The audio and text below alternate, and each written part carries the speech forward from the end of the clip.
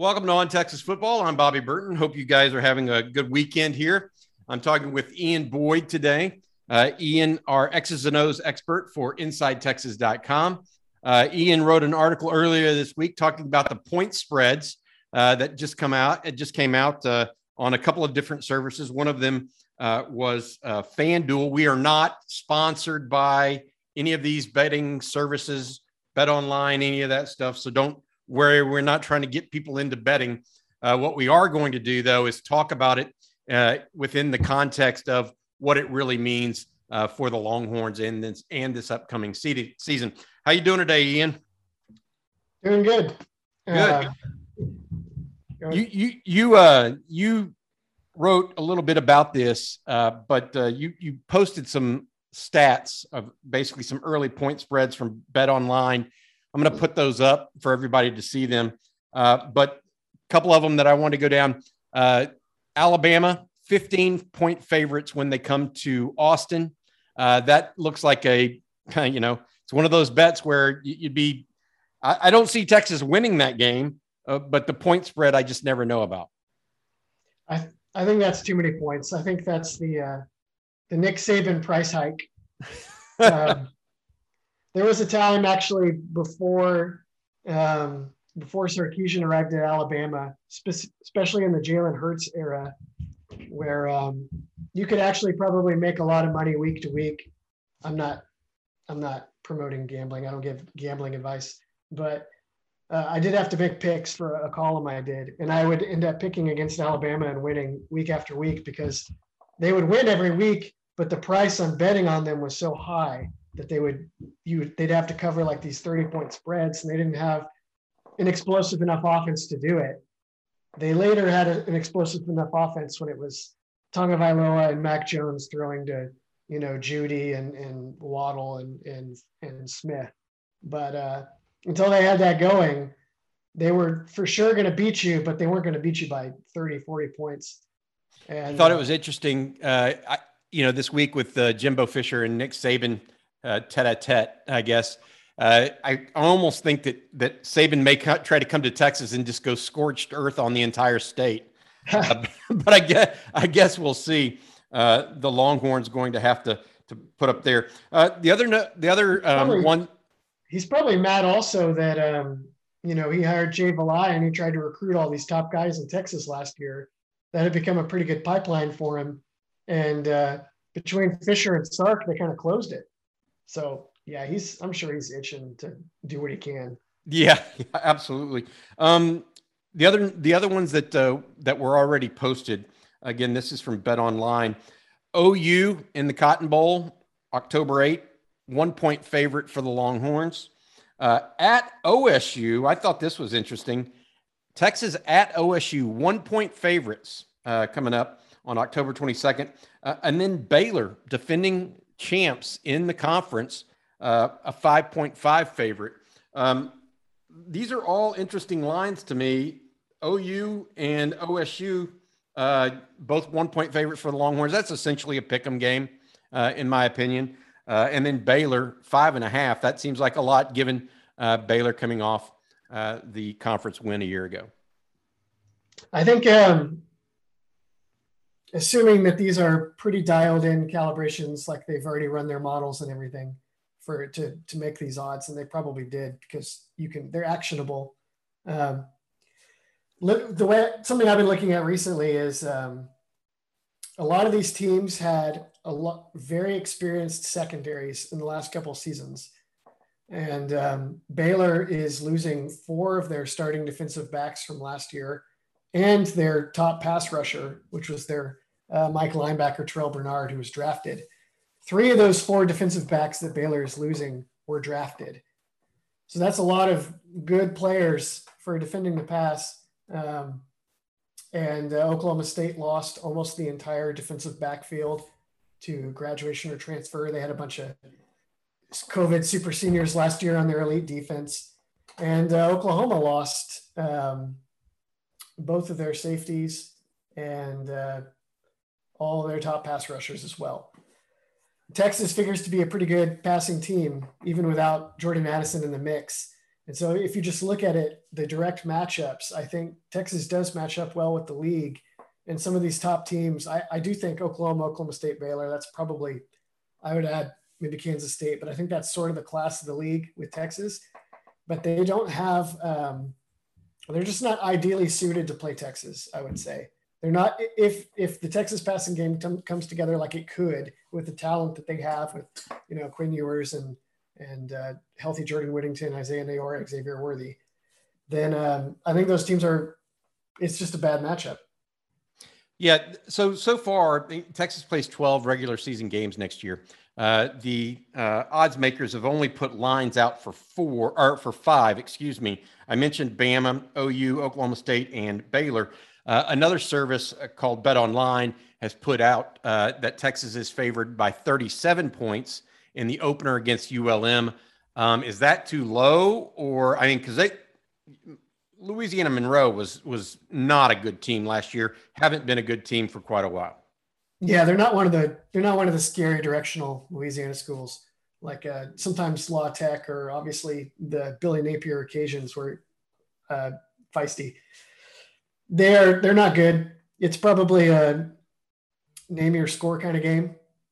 Texas, you might think about it from the perspective of Texas is going to go into that game and probably show as little as possible because they have Nick Saban coming to town the following week. So they just kind of want to tune up and stress test a couple things. And so that's a lot of points to cover if you're not too worried about winning the game. But on the other hand, you score 40 points, 50 points, and 37 is not that many anymore. So, yeah, I wonder if that one ticks up even closer to kickoff or not. Yeah, I wonder. My take on that is that whether or not Texas tries to dial it back or not open up the playbook against Louisiana Monroe. My feeling on that is Sark likes to get into the end zone as a habit, right? So whether that's opening up the playbook or running off tackle with Bijan or whatever they're going to do to try to do that early season, I think he wants to make a habit of scoring a lot of points and getting the guys in the end zone because ultimately that's what great offenses know how to do. And I feel like they did have a good red zone offense last year. I know that's a kind of a smaller thing, but when you go play a team like Alabama, it's almost imperative that you score on every opportunity. So I feel like that's the idea behind it. They also have they can throw more than enough to score, half 100 on ULM without showing anything new, just from what they used last year. So, and the habitual scoring is a good point. I wonder if they would use tempo much in that game and kind of road test that if they were going to use tempo against Alabama, which they should. Yeah. Hey, it's Kaylee Cuoco for Priceline. Ready to go to your happy place for a happy price? Well, why didn't you say so? Just download the Priceline app right now and save up to 60% on hotels. So whether it's Cousin Kevin's Kazoo Concert in Kansas City, go Kevin, or Becky's Bachelorette Bash in Bermuda, you never have to miss a trip ever again. So download the Priceline app today. Your savings are waiting. Go to your happy place for a happy price. Go to your happy price, Priceline. Going back to something else, and you talk about using tempo. Fox is saying that they have picked up the Texas-Alabama game officially. That means it's likely an 11 a.m. kickoff, which plays into your idea of using tempo there. But I'm going to fast forward to something else because what's interesting to me, not only did they come out with these 5 or 6 lines on individual games, more interestingly is the overall line on the conference for next year. You've been saying Texas is a favorite in the conference, if not the favorite. We talked about that last week. We've talked about it a couple different times, but actually, I believe it was FanDuel came out with the following odds. I want to show those on the screen now. Oklahoma to win the conference plus 200. Texas in second best odds at plus 250. Then all the way down at 600 for both Oklahoma State and Baylor, the two teams that played for the conference title a year ago. TCU at 1,200. K-State and Iowa State both check in at plus 1,800. Texas Tech, this is kind of a surprising one to me, plus 6,000. West Virginia West Virginia at plus 2,000. Texas Tech at plus 6,000, and then KU all the way at plus 25,000. Oklahoma and Texas, the top two. Those are, year in and year out. Those are the likely predictions by majority of people. It just hasn't turned out that way for Texas in the last half decade to a decade. Yeah, if I recall correctly, one of the few years where Texas was not in the top two, like in the Big 12 Media Days preseason poll, was 2018 when they actually went to the conference championship. So, the media has not been able to have a good bearing on whether Texas was close to back or not. Well, this isn't even the media. This is actually the people whose job it is to make money in Vegas for their employers. I mean, and so your point being, we can talk about this, but ultimately point spreads are just that. They're a guiding factor, not the factor in the outcomes of games. You disagree with OU being the favorite, or agree with that? And I know you agree with Texas being at or near the top. I think Oklahoma. I think I'm assuming that those models take into mind things like their recruiting inputs into that roster are very good. They still have a lot of talented players, even though all the known names transferred out or graduated, went to the NFL, what have you. They have some transfers in that were productive at lower levels. Dillon Gabriel has a very productive resume.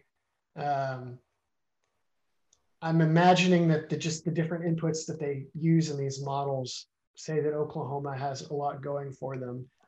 But I'm just very suspicious that I think Oklahoma is going to be a team that is very talented, but struggles to actually put all the pieces together in year one because of the complete overhaul in the culture and the systems on both sides of the ball. Everything that they're doing is different than how it was under Lincoln Riley. And those are major changes. And I had been crowing all offseason up till now that, they are a Dillon Gabriel injury away from tanking next year because they have nothing behind him. And this last week they picked up General Booty from the JUCO ranks, and then they picked up the former third-string quarterback from Pitt. They're both, they both throw the ball pretty well, big, tall, kind of system quarterback guys that make sense for their new system. But it just goes to show that they are aware, like they're a little bit on a knife's edge, certainly at that position. And I think maybe overall in terms of their chances next year. There's even like Brent Venables had some quote about how he was tearing everything down to the studs to build a SEC contender. You don't win a lot of games when you tear a team down to the studs. I don't think he was trying to say like, I don't care how many games I'm going to win, so brace yourself. But I will not be shocked if we hear a pivot in messaging from Oklahoma during the season that's like, hashtag trust the process. We're going to get this back on track kind of deal. Because I think there's a lot of intangibles that are going to hold them back that are not reflected in Vegas models. Speaking of Vegas models, I found it interesting that they have TCU at plus 1,200 and then KSU and Iowa State at plus 1,800. Yeah. You've mentioned KSU as maybe a dark horse to win the league. Yeah. You like TCU, I think, because they have Dykes knows how to score and they have players that can score. So it seems like FanDuel's a little closer to you. I have yet to see a Vegas odds that agreed with me about Kansas State. So I don't know exactly what that means. But they have a really good offensive lineman that's showing up on mock drafts now for 2023 that they're moving to his more natural position at guard in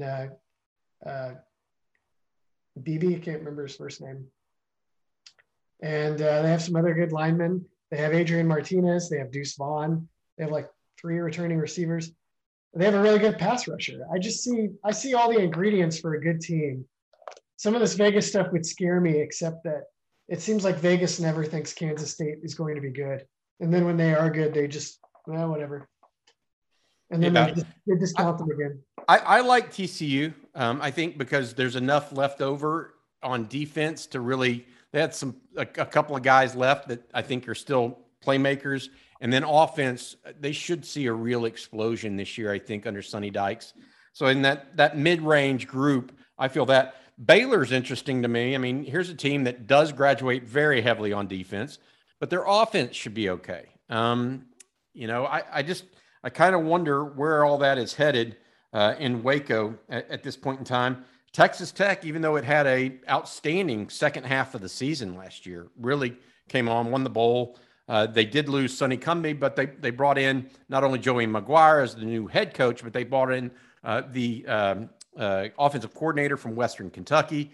They could be very potent on offense and hopefully a little bit better on defense for them, even though they're second. I mean, basically, the betting services are saying that Texas Tech is second lowest rated in the conference heading into next year.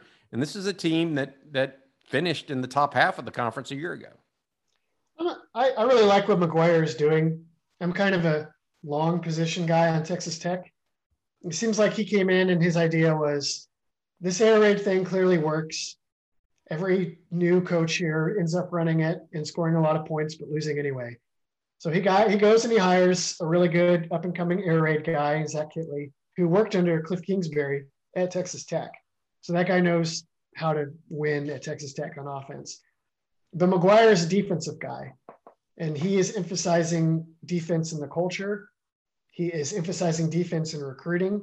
He's going out and trying to get what for Tech are big time talents out of like DFW. And he hired the former Tim DeRuiter and Marcel Yates, who are both have coached in Texas before and are good defensive coaches. So he's not just completely delegating offense and trying to run defense himself. He's going to emphasize defense, and he hired good coaches to help him do it. So I think everything about McGuire's plan for Texas Tech to me looks really rock solid. But I just not in year one. It's hard for me to see. And you have this issue that he's still in Lubbock. And so talent acquisition is not going to be as easy as it might be if he were in. I mean, Waco is not exactly most people wouldn't call that a major city or a major metro, but it is more centrally located to the major metros, and they're going to have access. No different than Texas A&M, those schools, TCU as well. NIL is probably a game changer for Texas Tech. Maybe, because I think what we're finding out, and this is something that I think everybody needs to understand about NIL, is everybody's money is the same color. The colors on the uniforms may be different, but the color of the money is the same. So if a young man wants to go to Nebraska or Texas and he's thought up to be getting the same amount, he'll go where he thinks he is needed most. Same with a receiver or what have you. I feel like people are saying, oh, well, that might help. Well, it might help if you're competing against UTSA for players, but that's not who Texas Tech wants to compete against for players. They're going to be competing against Texas A&M, Baylor, SMU, TCU, who are all going to be able to do the same thing that they would be able to do, in my opinion, some even more. So I feel like that's a little bit of I feel like that's overstated, I guess is the best way. You look at one more team I want to talk about, and that's West Virginia. JT Daniels coming in, the transfer from Georgia. That's the one team out of this whole group I just don't have a good feel for, I don't think. Yeah, I tend to agree. To me, on paper, they look like they could be pretty good, especially on offense. They lose a lot on defense. They kept losing guys to the portal. They kept having, like, every week some new guy would show up in the portal and their fans would freak out and the coaches would be like, well, we kind of expected and it's all right.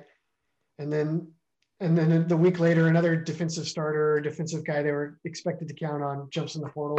Eventually they lost to Akeem Messidor, who they definitely did not expect to lose. And that guy's a big time interior defensive line talent. That's a premium position. You probably don't have another one of those, in the backyard that's ripe. Gotcha.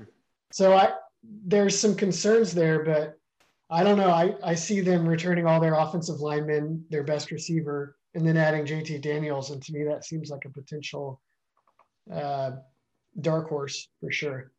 That's interesting. I find it interesting also that Texas is the favorite against OU, OSU, and Baylor, who are the 3 top opponents in the Big 12. Yet Texas is not the favorite to win the conference. Yeah. I mean, that means that they don't trust in the consistency of Texas, perhaps, compared to what Oklahoma may be able to put out there. Yeah, maybe that it could be something like I said, where they don't feel like Oklahoma matches up well enough with Texas to make them a favorite, yet they feel that Oklahoma will do the Oklahoma thing and run over most of the rest of the conference, which would make some degree of sense to me because they're going to be up tempo next year. They still have big offensive linemen coached by Bill Badenbaugh. They still have receivers.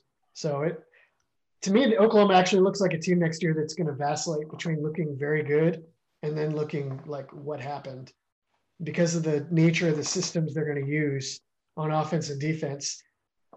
And, you could be a team like that and drop a couple big games to like Texas and, maybe Baylor, but then still win the Big 12.